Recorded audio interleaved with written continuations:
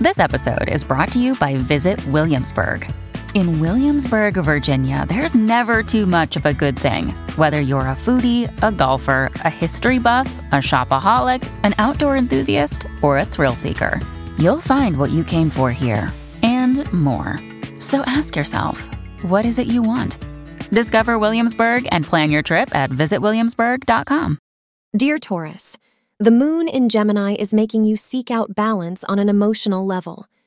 When there is less urgency in the emotional needs, you feel that you are quite comfortable.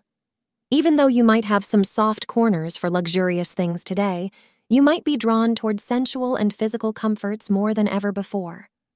Astrologers suggest you follow your inner guidance if you have anything important to take care of instead of stressing too much. You can bring good luck and positive energy by wearing red. The time from 12:30 p.m. to 2 p.m. is your luckiest hour for today. Today will be a romantic day for you and your partner. Even if you are single, you feel like going out and socializing and flirting today. Love seems to be in the air and you are surely breathing it in.